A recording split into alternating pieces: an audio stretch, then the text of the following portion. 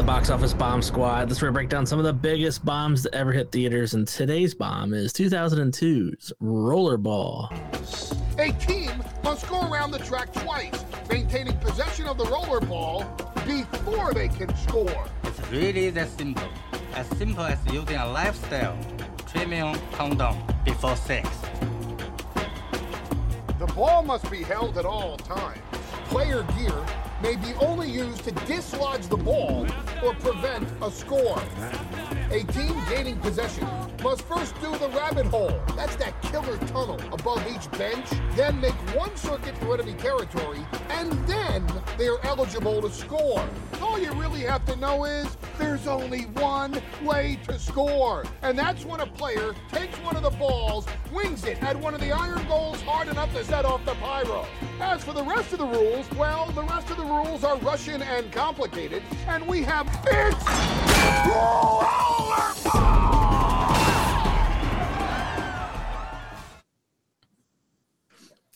So, like, I was like, Jesse, you got to put this as the intro, because that did not fucking help at all to understand what the fuck was going on while they were playing this sport. And they're animating that when he's talking about it. I was still fucking lost. It's so convoluted. And like, imagine any other sport where at the beginning of every fucking game, they're like, all right, this guy's going to explain the rules of the game to everybody. It's so fucking terrible. Oh my God. But anyway, let's talk money real quick before we get into everything else. So this movie opened second after Collateral Damage, Arnold Schwarzenegger film. Oh, that yeah. People kind of forget about. I Not love a bad that film. I like it, actually. It dropped out of the top 10 on its second week. So, like, that's really bad. What came out in the second week was John Q. That's that donation, or it's the like transplant list movie with Denzel and the son needs a transplant. Crossroads, the Britney Spears film. Peter Pan 2, the animated Disney one. And Heart's War, the subpar Bruce Willis military film. Pretty sure that one's on our list. I think so. I know that it's either that or Tears of the Sun. I get those two confused. I know they're completely different wars, but they're both like period pieces with Bruce Willis in them. It's Heart's War. It's Heart's War. Okay, so the Tears of the Sun was actually a decent one. Okay, Tears of the Sun was the okay one. That's the one in the jungle, I think. Yes. This movie only made $25.9 million on a $70 million budget. So it failed pretty badly. Boy, I have 1,000 reasons why. So let's just talk about it. You know how many fucking bugs Dave Bautista has to stay that big? So many probes in so many holes. That reminds me of a big poop. Had to be an ass joke. Oh my God, let's talk about it. All right, Jesse, as with all future films, do you know what year this takes place in?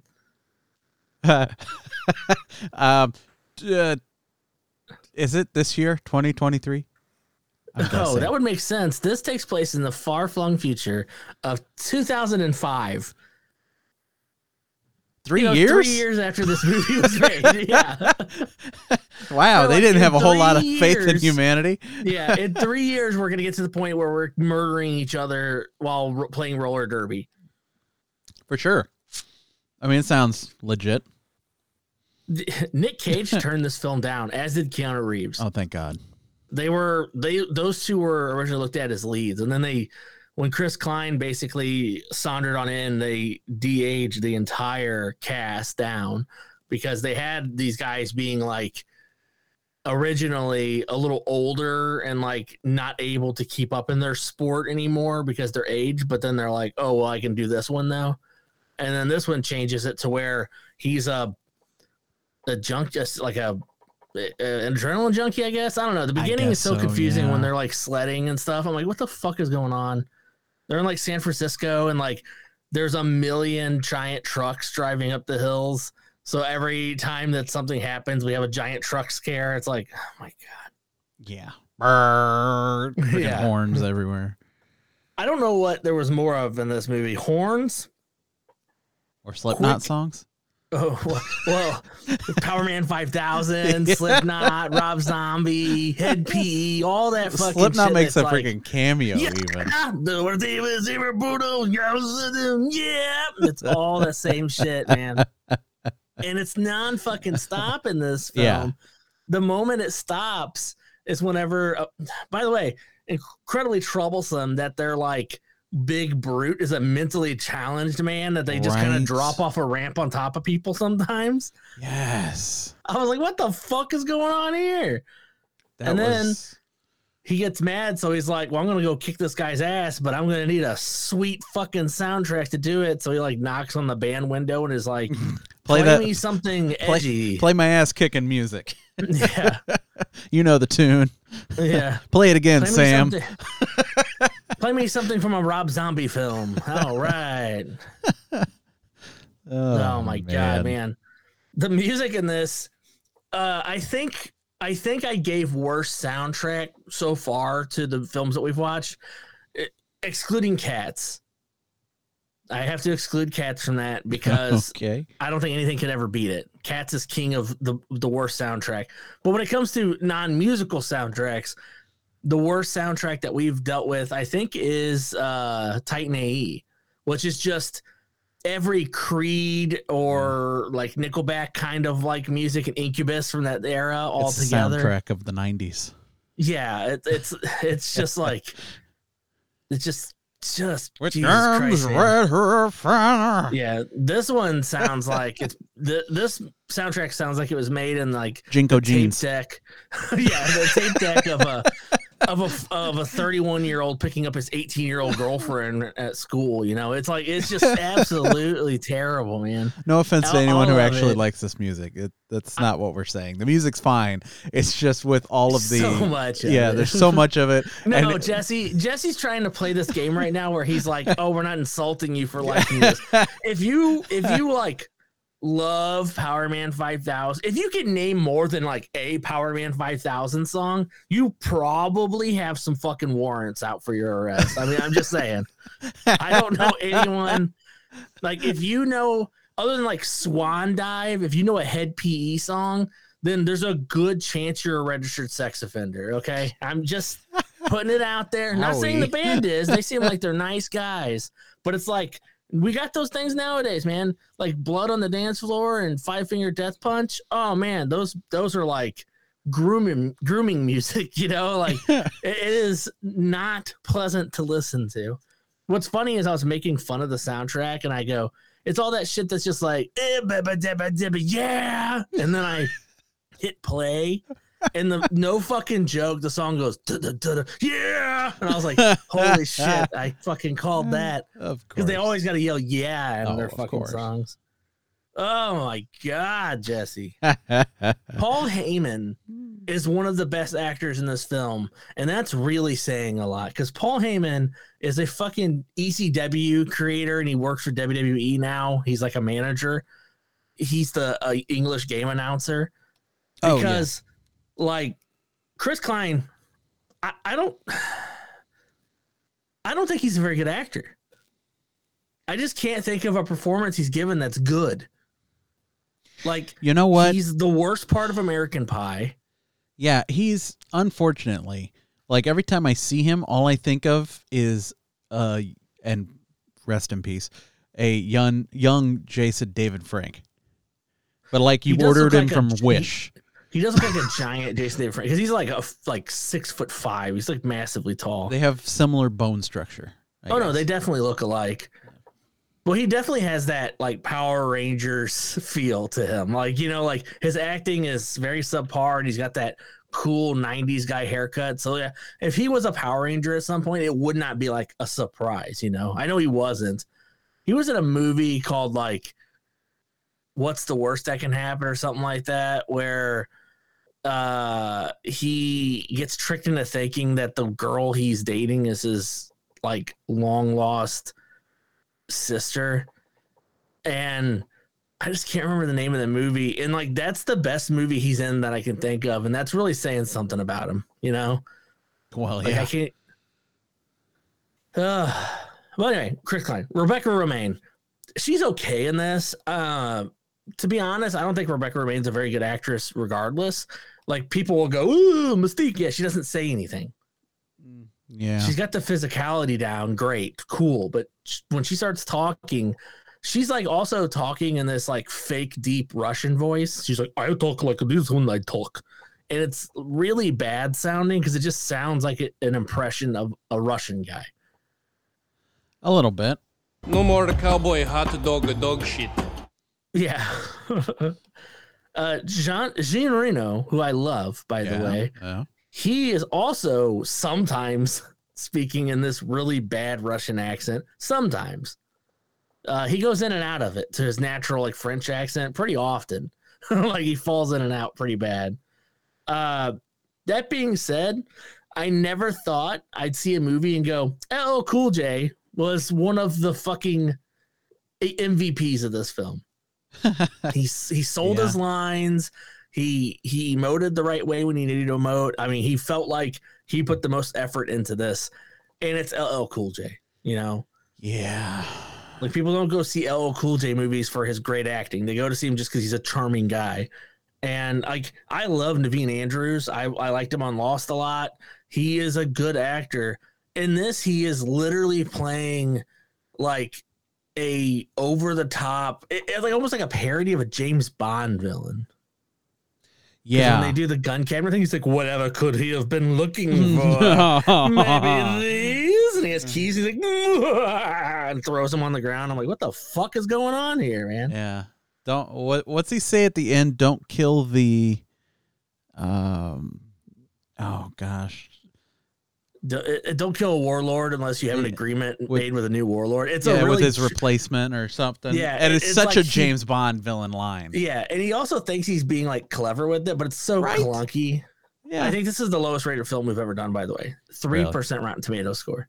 Ooh, good lord.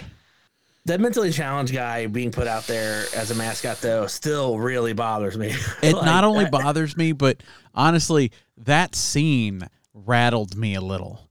Like when he takes a fucking cruel. Yeah, well, he's mentally challenged. He doesn't completely understand. Like he obviously has to somewhat understand what's going on. He doesn't seem like he's too bad off. But yeah, but I mean, he's this guy's got obviously the mentality of like an 8-year-old. He's up there going roar, roar. Yeah, he's like wearing a dragon mask, yelling the word roar. Exactly, and then when he talks, you're like, oh, he's okay. Well, I hope he's safe. And then he's like, yeah, you just stay up there and stay safe. And I'm like, well, that's not a good sign. No one tells someone to stay safe and then they stay safe. That's not what happens in bad movies. Although I would like to see one movie where they do that, and then the after credits scene is him sitting there. Like, can I go home now? Yeah, can I leave? And then he just walks by. He's like, "Good job, man. Good job. Have a good night." It's like he weighs 400 pounds. So that's what we know that about him because that's what they announce whenever he comes down the ramp. Looking good at 400 pounds, I got to say. Right. He doesn't look very big. No.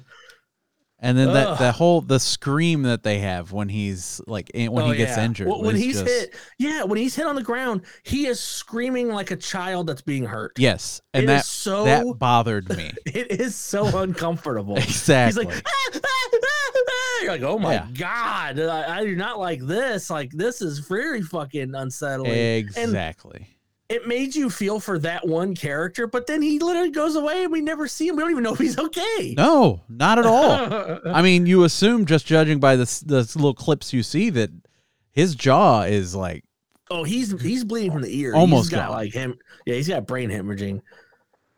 Jeez.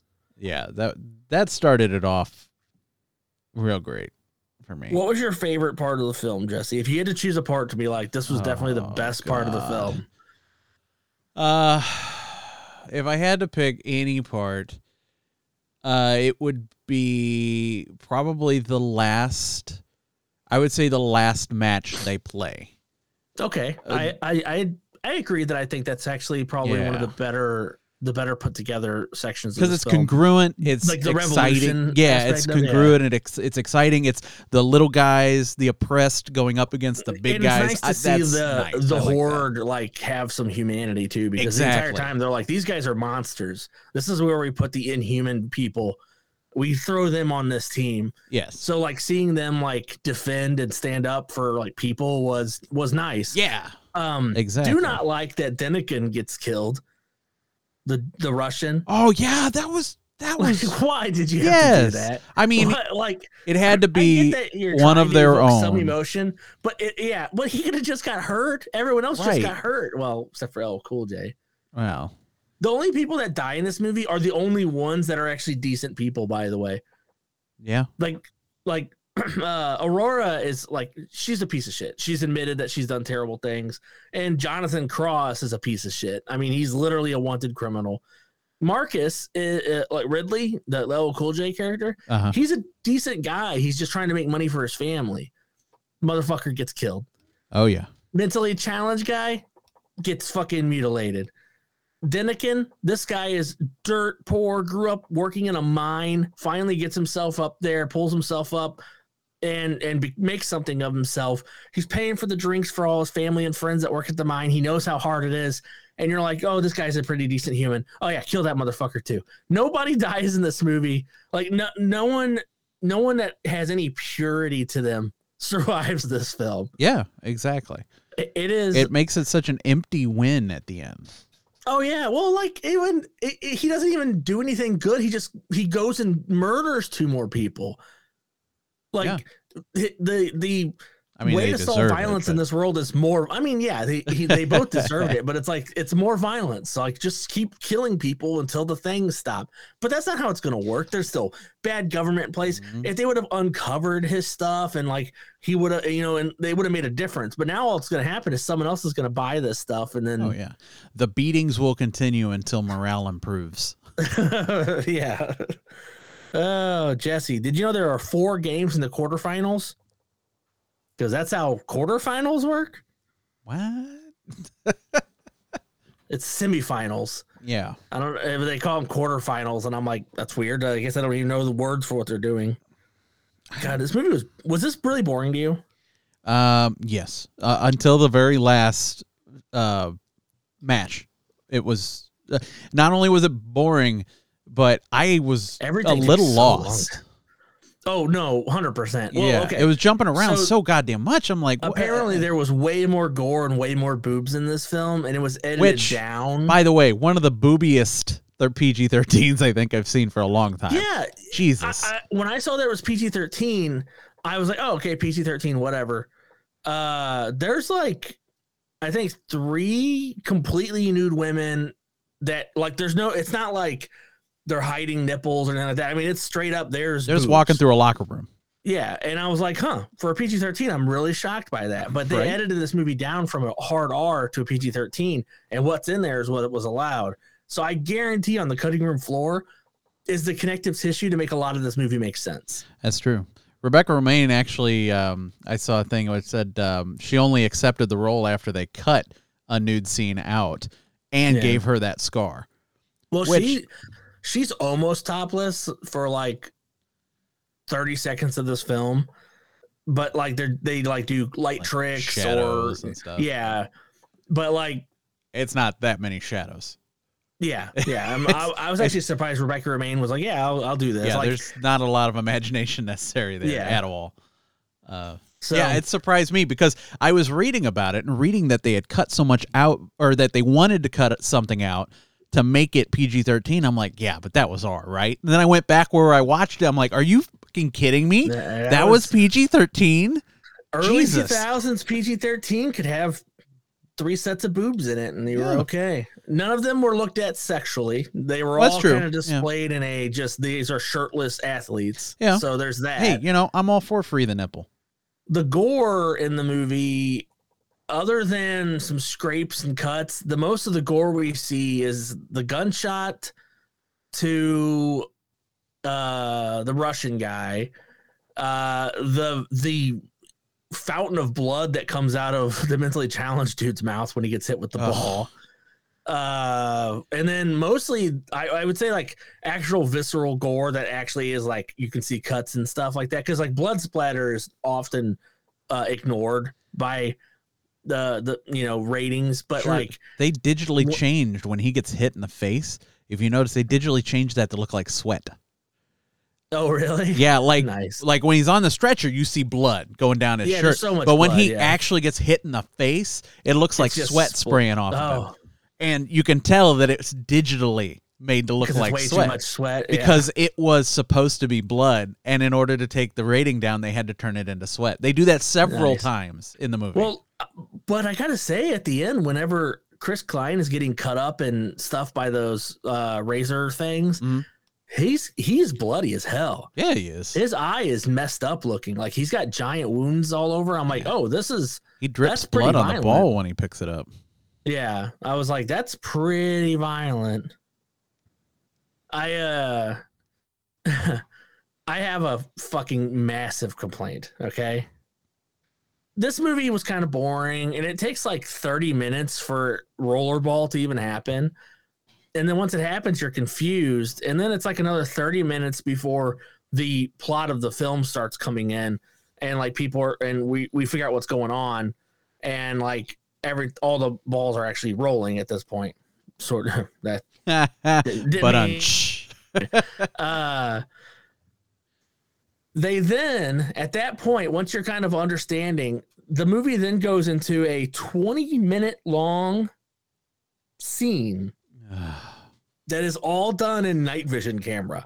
Oh my God, I hated it so much. It is so it's so bad looking. It hurts your eyes. You can't tell what the fuck is going on, and the dialogue is trash. You'll hear it on. Did you find that for the outro? I did. You'll hear it on the outro. These two talking. Oh, that's not too bad. Wait, that's miles per hour. Like it's like it sounds like the unicorns from the Charlie the unicorn sketch, man. He says, hey, it's pegged at 120. And he's like, oh, well, that's not so bad because he thought it was kilometers per hour. But he's like, it's in clicks. You're talking about going down a dirt road on a motorcycle. I'm sorry, 80 miles an hour and 120 miles an hour plus. There's no fucking difference, man. Yeah, that is white knuckle puckered butthole time wheel at all. Yeah, you are sliding to death if you do. Yeah. Oh man, that. Also, I'm watching it, right? And Brittany comes in and she is sitting in the other room, but like in our kitchen, but you can see our TV from there, right? And she's sitting there during the fucking night vision scenes. And she's like, what is going on? And I'm like, I don't know why they decided to go night vision. She's like, this is terrible. But then, did you notice the fucking cartoon sounds that kept happening? No, I guess I blocked them out. Oh my God, I should have had you. So like whenever they go through the wire, it goes boing, like the wire snaps and like it makes a cartoon boing sound. And then when the plane is doing something, it's like boing, boing, boing, boing, boing. And you keep hearing these like boing sounds. And I'm like, what the fuck? And then Brittany goes, I go, why are they playing cartoon sounds? She goes, I was just about to ask you the same thing. I have no idea what's going on. I go, I don't know if I even want to try to explain this to you. Yeah. How many shots in this film do you think are just like slow pans of people looking upset? No. Because goddamn. Quite a few. This movie was about, I would say 40 minutes long. And like, we need to pad this out. Okay. In between anything that's happening ever, we need to go to the English announcer, the Chinese announcer, the Japanese announcer, the Spanish announcer, the Russian announcer, 10 different players on the teams. And I don't know, a couple of the owners and a few audience members, and just do a close up of their face doing a slow reaction. They're not talking. They're not exposition. They're not doing anything. We just want to watch them have a reaction. And oftentimes the reaction is disappointment or sadness. Yeah. And it just keeps happening. It's like, why are there so many shots in this movie like this? That's the only emotions they could find. Meanwhile, the entire time that they're trying to like convey sadness with these people, all you hear in the background is oh wait, yeah, go, yeah. Play the chant. Jonathan. Yeah, so that's what the audience does.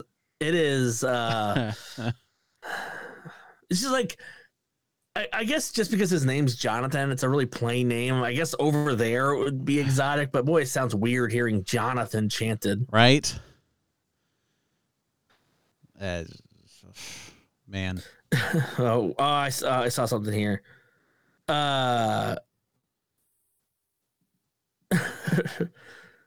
Sorry.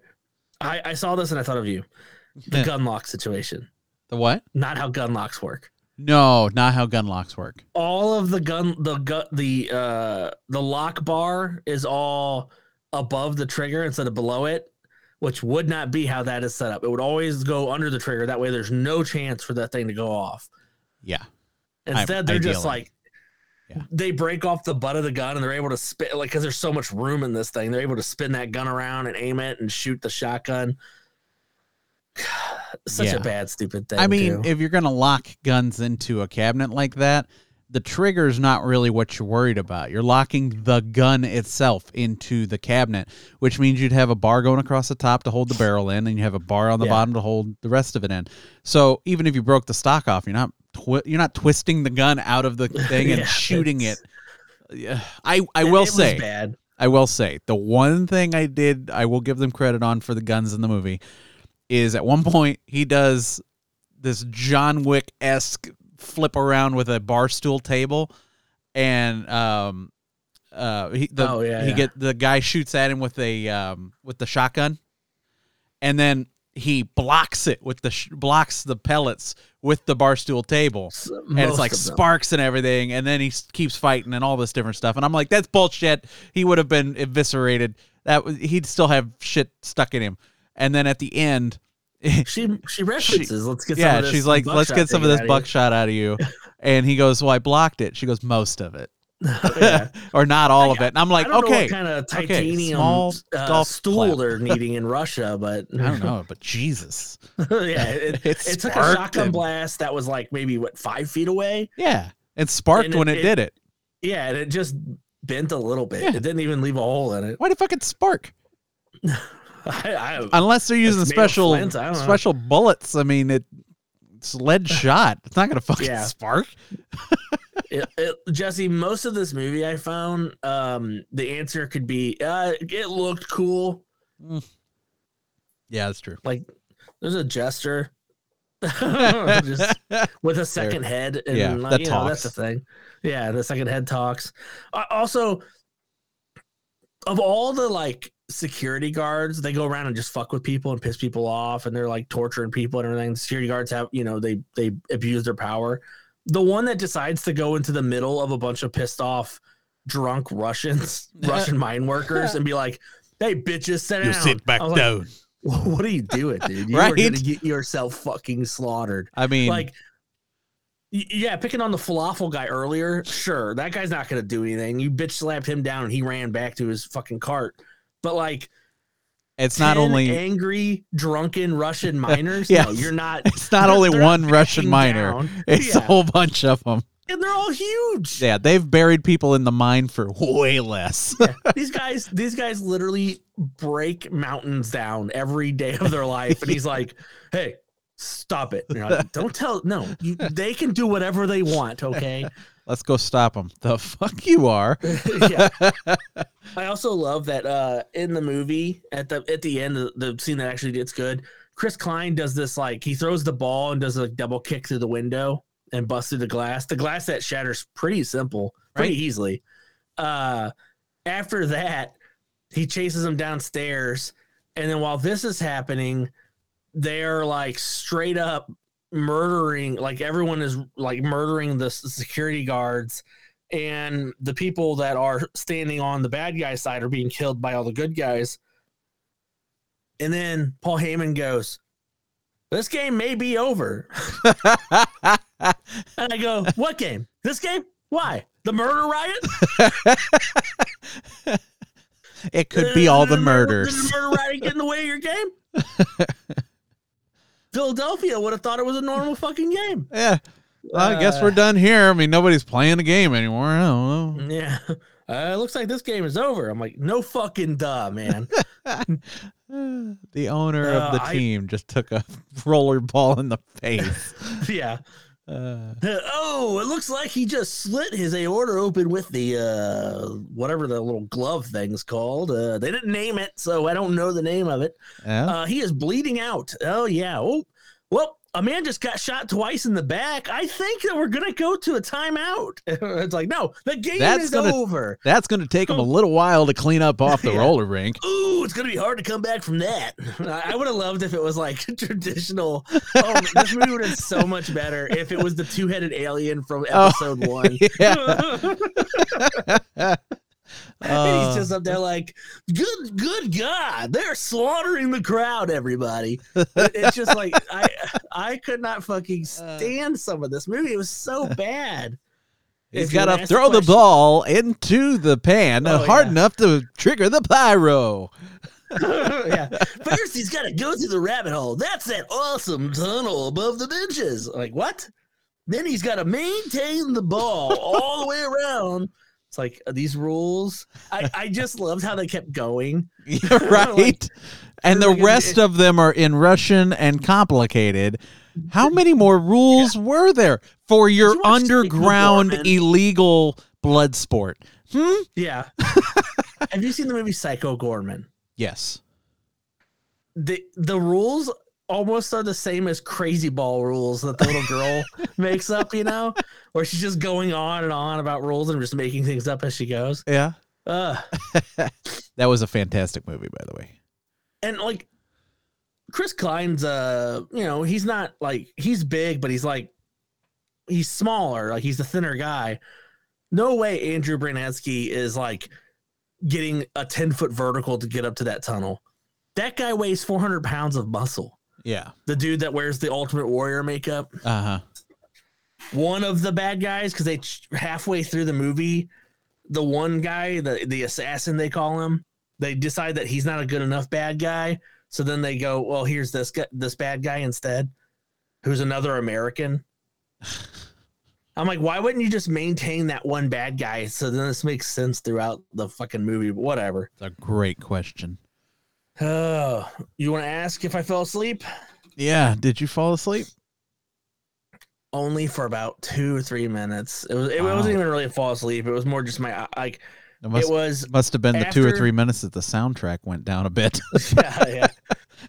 Yeah. After like they find out that there's some corruption and there's the weird sex scene with him and Rebecca Romijn, and before the match where LL Cool J flips his bike over the thing, there's like a little section there where they're just kind of describing what they should do and maybe they should just go home and how they're not allowed to go home.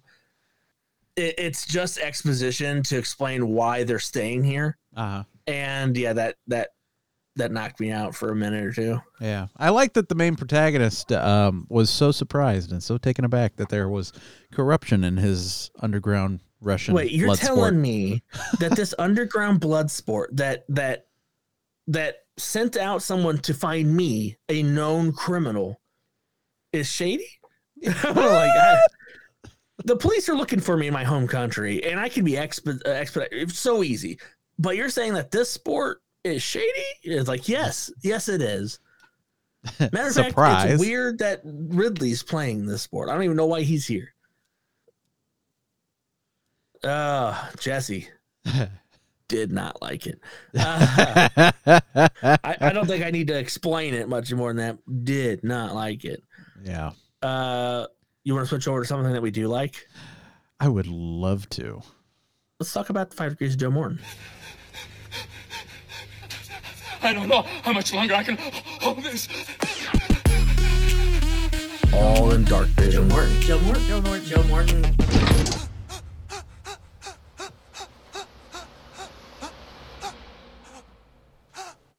All right, so it's my turn this time. I got it in 2.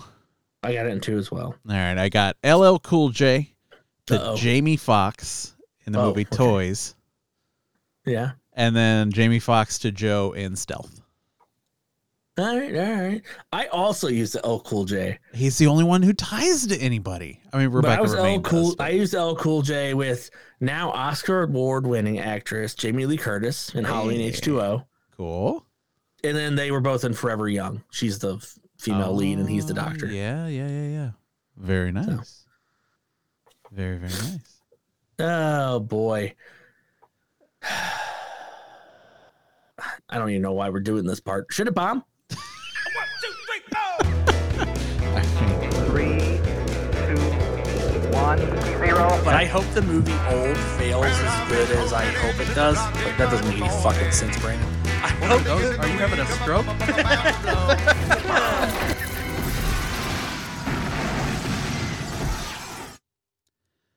Yes, unequivocally. I watched this movie while having a glass of absinthe, and it wasn't any better by the end than it was at the beginning. Oh man, I wish I would have.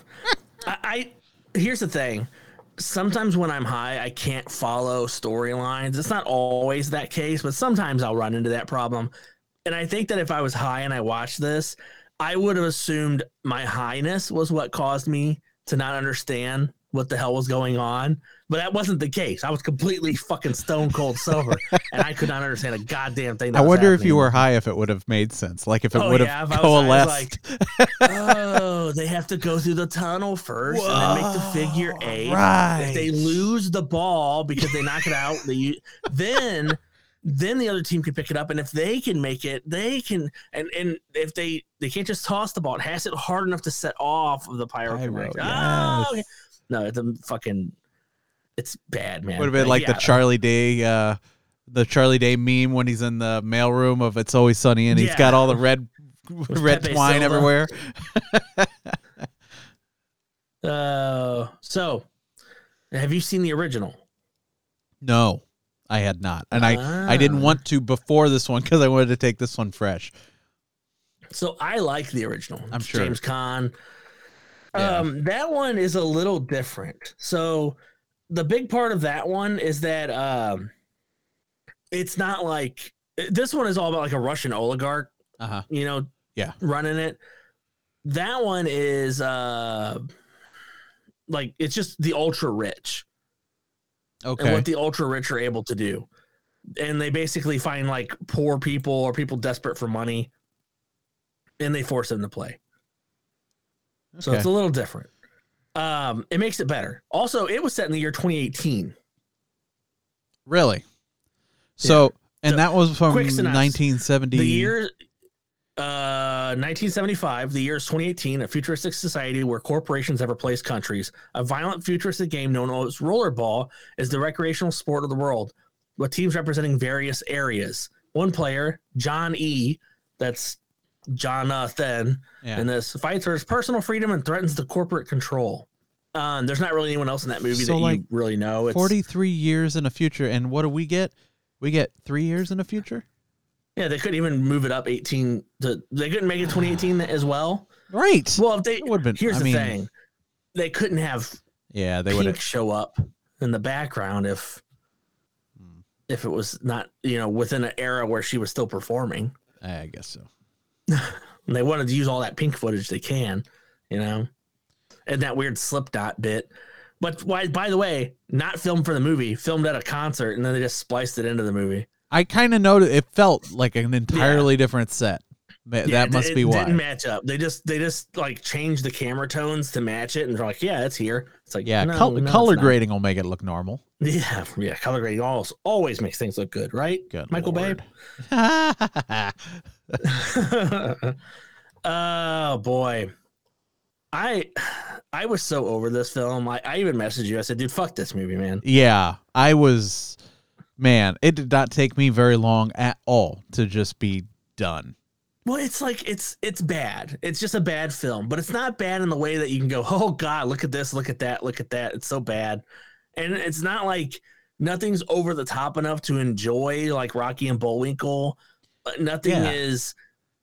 I mean, even Astronaut's Wife, Johnny Depp is so over the top in there that you enjoy that maddening performance. There was nothing that I can show to anyone in this movie and be like, here's what makes it bad, or here's a bad part, because the whole thing was just kind of blah. Like just imagine a movie that does poorly on every part of the test. Yeah, like, so Sound of Thunder. I can go to, like, the scene where they're walking across the road with the cars or the dinosaur and be like, hey, check this out. That's why this movie is garbage.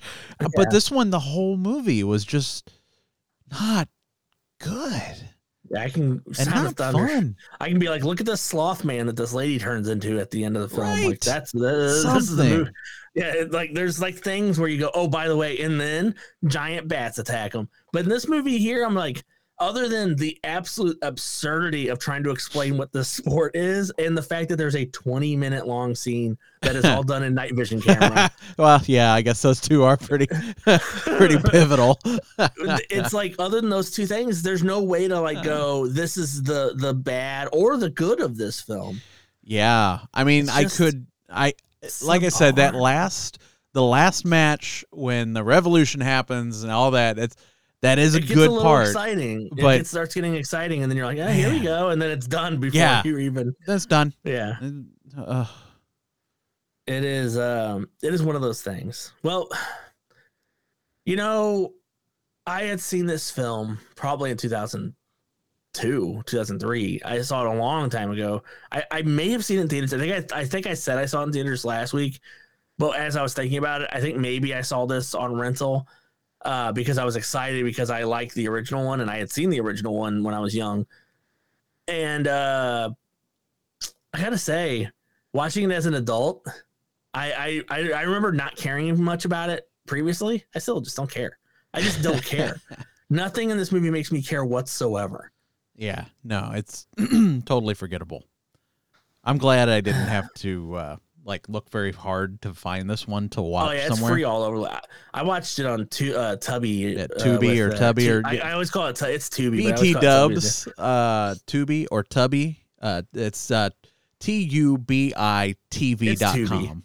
Yeah, if you ever if you ever listen to the commercials, they say Tubi. That makes more sense for Boob Tube or whatever. Yeah. But to those people, thank you so much. Because you make some bad movies very easy to get a hold of. The number of movies I've watched on there. Yeah. A lot of the worst films we've seen have been on Freevee or this. Yeah. It's fantastic. Thank you. Yes. Thank you, free streaming services. Thank you. If I had to pay $3.99 for this, I think I'd be upset. I think I probably watched. Jesse pay me back. I think I probably watched 10 ads in the process of watching the movie. Here's the best part with that. I was looking forward to the ads so much because I could walk away for a minute. I went and I've never been like, oh, thank God, an ad break. I went and peed. I went and got something to drink. I did whatever I could. I was like, oh, ad breaks. Thank you. That's how bad this movie almost is. Over. It made me miss commercials. That's the selling line to this movie. Yeah. It'll make you miss commercial breaks. Right on the DVD box. You'll wish commercials were back. Now with built-in commercials. The director's cut. All right, Jesse. What's next week? Goodbye, dear Bilbo. The road goes ever on and on. I'm not going to do the voices. Until our next meeting. It's mine. My own. Hard voice, too. My precious. Of course, that was from 2001's The Lord of the Rings, Fellowship of the Ring, and our next movie is 2003's Sinbad, The Legend of the Seven Seas. Is it the animated film? I don't know. Brad Pitt? I'm honestly not positive. I drew the number and didn't look at it. What year was it? It is the animated one with Brad Pitt, Catherine Zeta-Jones, Michelle Pfeiffer. I can't read that third name. Joe Fine. Oh, yeah. Dennis Haysbert's in it. That's the insurance guy. Yeah. Winnie the Pooh's in it. I mean, Jim Cummings. Interesting. I did not know it was animated when I pulled it. I was like, boy. I've never seen this. Because although we do not do the drawing of the movie live, I do still do it randomly. So, because I don't want to be in charge of the next movie. I don't want to be responsible for what we have to watch next. Unless it's like a holiday and we line it up for that. Yeah, that's these fine. Just basically are completely random. We never. Yeah. Okay. Interesting. What is this? You said this was DreamWorks? It's a DreamWorks. It is film. a DreamWorks. Okay. Well, hey, I'm good. I'm okay with that. It means at least I can drag the rest of the family into watching it. I don't have to suffer it by myself. Let's see. The director was Tim Johnson, who directed Home, that weird alien movie, Sinbad, and Over the Hedge. So he's kind of mixed there. To date, he also directed Ants. Oh. To date, this soon became the final DreamWorks animation film to use traditional animation, as the studio abandoned that in favor of computer animation. Interesting. Okay. I'm looking at it. Yeah, interesting. Okay. Well, that's the director, because I always kind of mention the director and the writer at the end here. So the writer is John Logan, known for he wrote. Oh, what the fuck? He wrote The Aviator. You know, the Scorsese film. Oh He yeah. also wrote Hugo, which is a Scorsese film. Sweeney Todd. He wrote Skyfall and Spectre. He's nominated 3 times for Academy Award. He's won a Tony and a Golden Globe. So this writer is a good fucking writer. He's wrote some good stuff. Oh, he also wrote Bats. Hell yeah. Yeah. Bats is one of my favorite bad monster films. Lou Diamond Phillips versus a bunch of giant bats. Anyway. I think I remember seeing that. Well, if you have Tubi TV, you would know it because it is one of their big movies they love throwing in the front. Thanks, Tubi. That and Medea movies. Yeah. So I'm gonna have to look this one up, and I know nothing about it. I know that the cast is huge.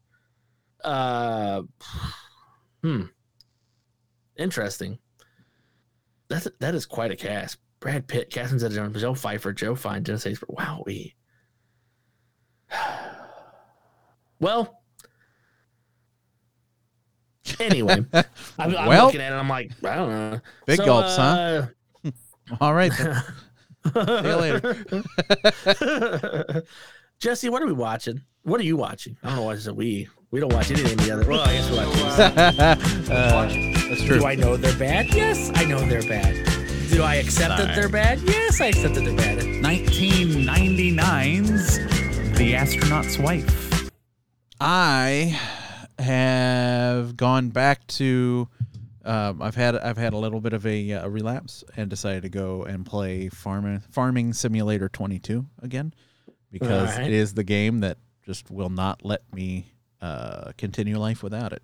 Honestly, you love simulating them farms, man. Man, I tell you what, I started playing it as a joke at one point because I was like, "Oh, Farm Simulator 22 is on Game Pass. I'm gonna go play and farm." And then suddenly, I'm like years into a farm. I've switched crops like 3 or 4 different times. The girlfriend makes fun of me. She even posted a thing on Facebook at one point. Is like, show me how you know your boyfriend's not going to cheat on you. And it's me in the no bullshit gaming pose, leaning forward on the couch, staring at the TV as a fucking combine goes down a cornfield. Yeah. It's like, well, I mean, that's fair. The corporations are coming in the morning. Bike it up. I gotta get this cut. Still gotta dry. Hell yeah. So, but it is a very relaxing game. So if you do enjoy that kind of thing and you have Game Pass, definitely check it out. Farming Simulator 2023 will be releasing in May, I believe.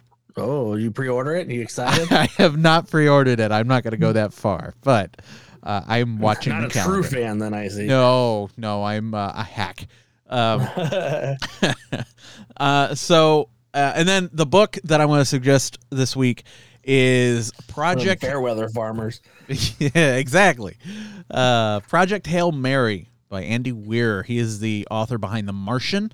This is not tied to that story in any way, but it is a space story. It is told very interesting in such a way. He starts off basically in the middle of the story, and the main character has to figure out what happened at the beginning of the story as he goes. It's an amnesia thing, but it's so freaking interesting the way it's told. Like Memento in space. Yes, but it's fantastic. Very good subject matter. Very interesting. If you like sci-fi, you will love it. If you like The Martian, you will love it because it's written in the same basic way. But that slight humor. Yep. All right. I have read The Martian and I did enjoy it, and I enjoyed the movie enough. So, are you seeing any movies or anything? No. Unfortunately, this is what I've been doing is Rollerball. Well, I understand. I mean, I'm going to give you the song after I'm done with this. But as far as what I've been doing, a big focus I'm going to do in this little section here is the Oscars. Okay. I like watching the Oscars. I know it's a bunch of it's a big rich person circle jerk. I get it. But sometimes it's enlightening. And this was probably one of the best years in many, many years that just felt good. First off, my favorite movie of last year, Everything Everywhere All at Once, cleaned up. Won Best Direct. It won Best Picture. It won Best Director. It won Best Editing. And then Michelle Yeoh from that movie won Best Actress. Which, by the way, like, when I look at who's all was on the running, Kate Blanchett for Tar. I mean, that movie was good, but whatever. Andrea Riseborough for To Leslie, which I don't even know what that is. And there's like a lot of controversy on the fact that she's nominated. Michelle Williams from The Fabelmans. Michelle Williams has already won, I think. I think she won for Cold Mountain. So, like, just you really need another one. And Ana de Armas, who I love Ana de Armas, and she was in Blonde. Not her best performance, but I understand why she was nominated. I am so happy Michelle Yeoh won. I was like 100%. Like, if I would have done my bettings this year based on just who I like the most, I would have cleaned up. Best original song was Natu Natu from RRR, which I was stoked for because RRR is fantastic. If you haven't seen it, see RRR. It's a Bollywood film that will make you go, maybe I do like Bollywood. Okay, cool. Best supporting actress. Well, you know what? I'll do best supporting actor first. Chi Hoi Kwan won. That's Short Round from Indiana Jones.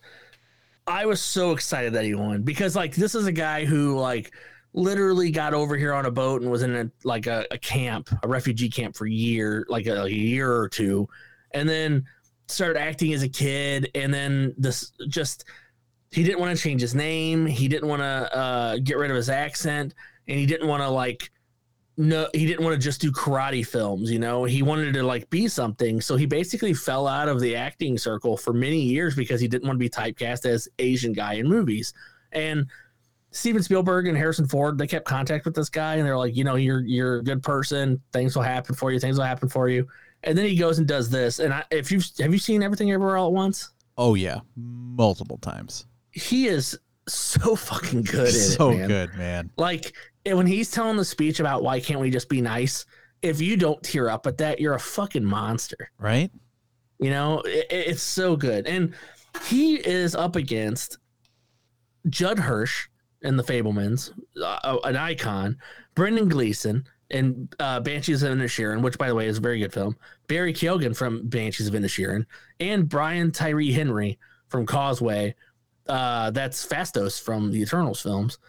The fact that, like, he had really heavy competition here and he pulled it out, I was so excited, and he gave such a great speech. It was so heartwarming. And then I'm going to mention best supporting actress and then best actor, and then we'll be done. Best supporting actress. Jamie Lee Curtis won this for Everything Everywhere All at Once. Although I was excited to see Jamie Lee Curtis get some acknowledgement because she's been ignored her entire life by the Academy when she's actually quite an entertaining actress. I was highly disappointed that she won over somebody like Angela Bassett, another actress who was heavily ignored by the Academy. And Angela Bassett gave a fucking beautiful, wonderful performance in Black Panther: Wakanda Forever. Yeah. She's the best part of that film. And you then think Jamie Lee Curtis was ignored for so long because she has a very, go fuck yourself attitude? Maybe. I don't know. Like, I don't need you. And they like to be kind of glad hand. Because both her parents were nominated but never won. But like Stephanie Hsu, I can't ever say that last name. I'm sorry. She was in Everything Everywhere All at Once. She's the villain of the film. She's fantastic in that film. But Jamie Lee Curtis's performances in that, she makes not bad by any means. Yeah, I put everything on a bagel. Yeah. Every type, every breed of dog, all my tests, every guy I've dated. Yeah, and then I just don't feel like that performance and Everything Everywhere All at Once is best supporting actress for Jamie Lee Curtis. Like, I'm happy she won, but I really would have rather it been Angela Bassett or Stephanie Hsu. Hong Chow was in The Whale. I love The Whale. Again, I don't know if her performance was the shining bit of it, but she was very good. And then Carrie Condon from the Banshees of Inisherin. Again, everyone did so good in that film. This was a hard topic here, but I really would have wanted Angela Bassett to win it. I just think she's a great actress. I don't think she gets the respect she deserves. and little disappointed she didn't get it over Jamie Lee, even though I love Jamie Lee Curtis. So it's a weird spot to be in. It's like your two favorite teams going to the Super Bowl. Like, you're going to be disappointed no matter who wins, you know? Yeah. So what I wanted to mention is the best actor. Because if you've listened to this podcast ever, you know that Jesse and I are enormous fans of Brendan Fraser, and especially 1999's The Mummy. Yes. We reviewed one of his films on here already, Dudley Do-Right, and we 100%, he's a shining part of it. Brendan Fraser is one of those actors hell yeah. He's one of those actors that, like, 10 years ago, if you would have told me he's going to win an Oscar, I would have been like, how? I love the man. I love every performance he gives, but he gives like crowd pleasing performances, you know, not Oscar winning performances. So I wasn't sure how I was going to feel about The Whale. And I went and saw it. And before I get to that, Bill Nighy was in this for the movie Living. That's, I'm trying to think if we've seen him in anything we've done. I don't think we have. But he's Davy Jones in the Pirates of the Caribbean films. Austin Butler for Elvis. I hated that Elvis film. I'm sorry, guys. I did not like that Elvis film. Colin Farrell for Banshees of Inisherin. And then Paul Mescal for Aftersun. I did not see Aftersun. That is a movie I did not see, so I have no idea. I can't really quote on that whatsoever. But then I watched The Whale, and part of me was worried because Darren Aronofsky has a tendency to go too far. Like, he always just goes a little too far. He loves shock value, so he just goes a little too far sometimes. And this movie has a couple visuals that I think almost go too far, but he toned himself down for a really intimate story about a man who knows his life's ending and kind of has fucked up his entire life, and he's just trying to make sure that one positive thing comes from his life. And because of that, Brendan Fraser, this is a man who feels like he's useless. This is a guy who feels like for years he was nothing, and he gained all that weight. So he really can relate with the character, and you could tell that he's diving deep into it. And holy crap, was he good in The Whale. And when he won the Oscar for The Whale, and he went on stage and was like giving a speech, and he's crying and he's trying to get through it. God damn it, man. It really made you go, okay, I love movies, and stuff like this is why, you know? And I don't know, man. Like, I gotta say, like, I don't know if there's going to be another Oscars that I care this much about. I care about Brendan Fraser, and I care about Ke Huy Quan. So, like, watching those guys get there. By the way, this makes that the movie Encino Man now has 2 Oscar award-winning actors in it, and an Oscar-nominated actor. Just saying. Yeah. Now Pauly Shore's just got to win his Oscar. God, winning the Oscar. Hopefully. All right. It'd be amazing. I need to see Pauly Shore in something. I haven't seen him forever. I saw him in a comedy thing. He was pretty funny in it, but I love Pauly Shore. I don't care. I will fight anybody. Pauly Shore's one character, though. He has one character, but I don't know why. Maybe it's just because his movies were so popular when I was growing up. He put out one constantly. I love Pauly Shore movies, though. They're like my guilty pleasure, man. Encino Man. One of my favorites was In the Army Now. Yeah. Remake of Stripes. Paula, she'll drink anything. Biodome. Hell yeah, Biodome. Free Mahi Mahi. The Goofy movie. Yeah. Oh, yeah, he was in the Goofy movie. Leaning Tower of Cheesa. Yeah. Oh, it's so good. How about Son-in-Law? That's probably one of my favorites. Son-in-Law is a good one too. See? Yeah. I mean, they're not great movies, but goddamn, he's just charming in his own little weird ass way. Oh, he's definitely got a thing, and like his thing works sometimes. Jury Duty. Like, Jury Duty. That was 12 Angry Men, but it was Pauly Shore. Yeah. Yeah. So, with that being said, my musical. I wanted to go into Oscars. I only do it once a year. You know, we'll talk about them next year as well. My musical choice this time, Curtis Harding.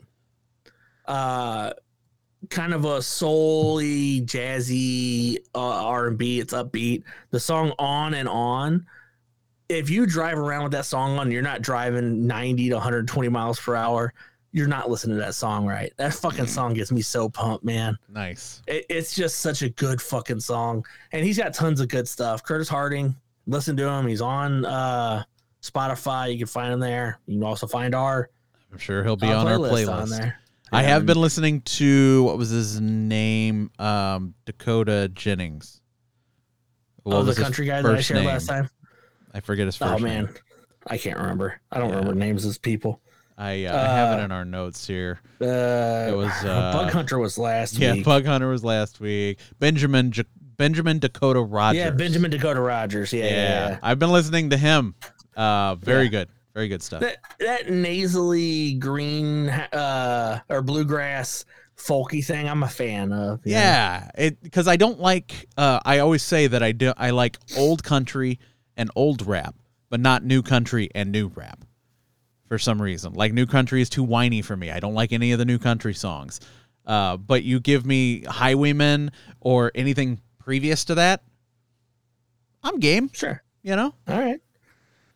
I hear you. I understand. Yeah, his whole thing is much more old timey, and I like it. I'm that way with a lot of traditional rock stuff. Yeah, exactly. So, that's my suggestion. Curtis Harding is my suggestion. Jesse, if people go and they find me on TikTok at Brando Supreme, and they're like, where can I find him on other places? And where can I find Jesse? What would they do? Where can I find that other guy that's not as popular and nowhere near as funny and handsome? You would find both of them on boxofficebombsquad.com. You can go there. It'll have a whole bunch of different places that you can find us. By the way, Anchor.fm has changed into Spotify podcasts, but I believe you can still use Anchor.fm to get there if you want. And then there you can look at the show notes. I have started to put links to all of our What Are You Watching? And you can leave us a voicemail if you want to let us know what you're watching. Or, hey, tell me your tricks to Farming Simulator 22. Because that'd be awesome. And then at the bottom, there's a place where you can leave us money. Oh, yeah. We love money. Love that money. Sinbad. Gonna have to... Hopefully it's free somewhere, because I really feel like this is a movie that I will regret paying $30 for. But it's got Brad Pitt. I got a lot of people I like in it. It's got Michelle Pfeiffer. I love her, but, Let's see. Sinbad, Legend of... Please, Tubi. Please. Tubi got us? Well, it's not. Tubi doesn't show up on my Google search, but I'm going to go to tubitv.com. Oh. And type in, well, because I'm not advertising for Anchor anymore, apparently. So now we're going to advertise for Tubi. Oh, well. Sinbad, where you been? Sinbad, make me want to holla. Oh. So if you want to watch some Sinbad stand-ups, they're on there. And who doesn't? Right. Here you go. House Guest with Sinbad. No. No, it doesn't. It looks have like it, unfortunately. It looks like Sinbad might be on Peacock. Yeah, that's what I saw too. I have Peacock. WWE's John Morrison in Sinbad and the War of the Furies. Different movie, but God, there's a lot. Is Sinbad in there with like Robin Hood and like just movies that they make way too many of? I was just about to say we just had one. Was it Robin? No, it wasn't Robin Hood. Was it? We did do a Robin Hood a while back, and we were like too many Robin Hoods. But there was just something recently where like too many of this guy as well. I mean, Peter Pan is one that we mentioned. Oh yeah, Peter Pan was the one we mentioned. Like we need to stop making Peter Pan films. Yeah, there's a new one coming out this year. We were talking about how it's just kind of told out at this point. Yeah, I'm tired of King Arthur. I'm tired of Robin Hood, and I'm tired of Peter Pan. Man, like just come on, we get it. Yeah. So if you want to watch the old Sinbad movies, though, they're on Tubi. Yeah, watch Sinbad Legend of the Seven Seas on Peacock with us, and then whenever we talk about it, maybe positive, maybe negative.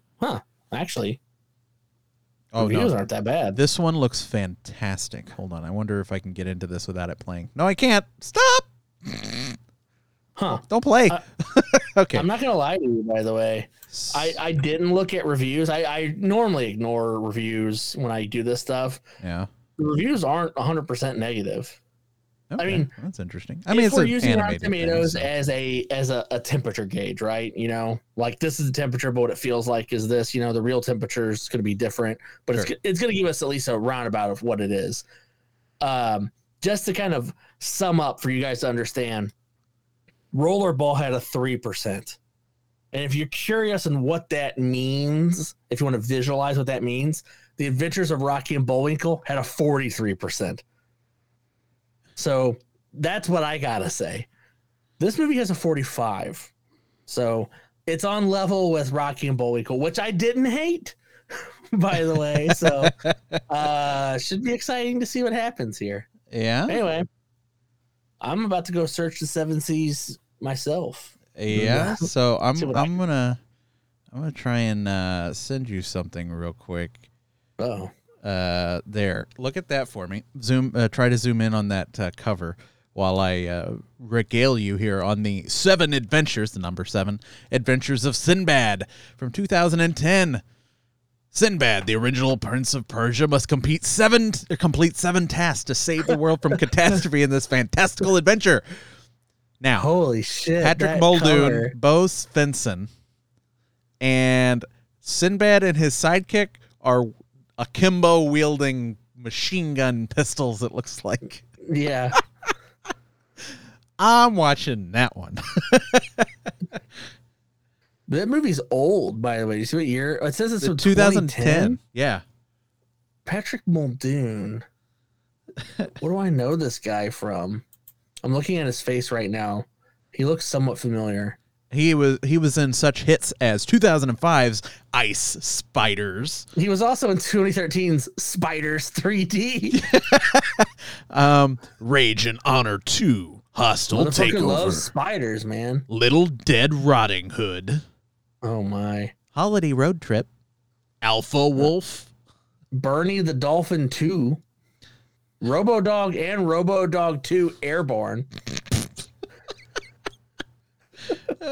Oh, why are we shitting on this guy? I don't know, but now look at point of entry. That's him. I know who he is. I know. He's the dickhead guy from fucking Starship Troopers. Yes, he is. That's who he is. 100%. It took me getting down to 2007's point of entry poster before I recognized his face.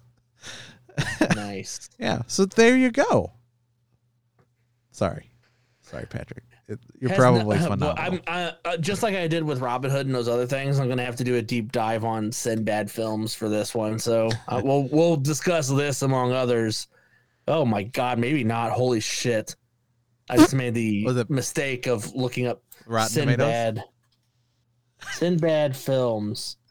Oh, there's so many. I love that it's mixed with Sinbad the comedian, though. Right? It's fantastic. God damn. But hey, I wonder if Sinbad's ever played Sinbad.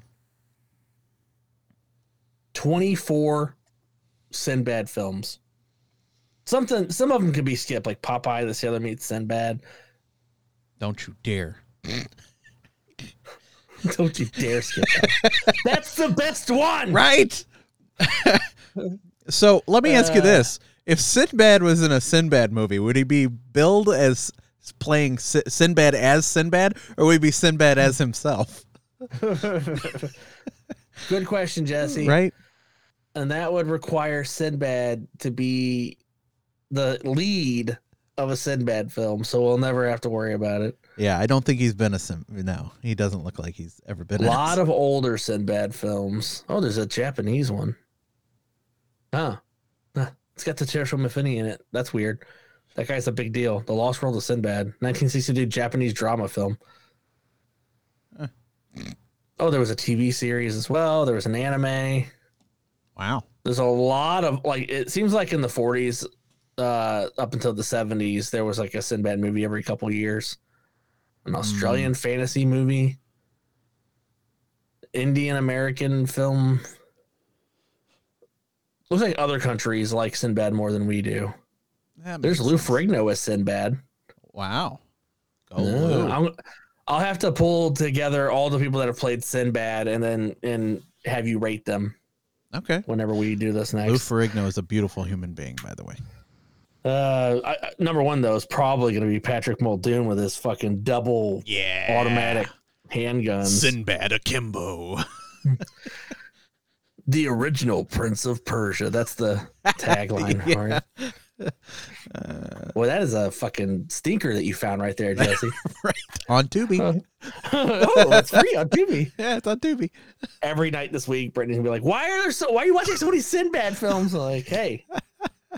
We can't do it. We can't do it, man. Not another one. All right. Well, everybody, thanks for listening. This one was short, and then it went long on us just kind of rambling at the end. That's what she said. Everyone, have a good night, and watch good movies. Don't watch Rollerball. You the man, Whip.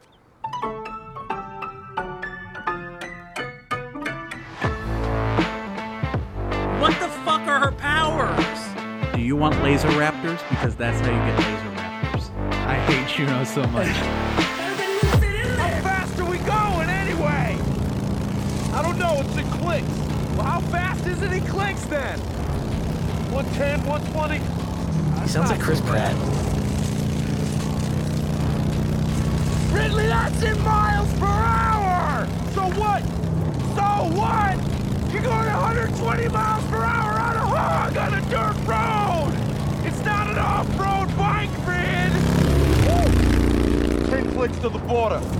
Chill. Yeah, that 10 clicks is gonna be a long walk if one of these tires goes out.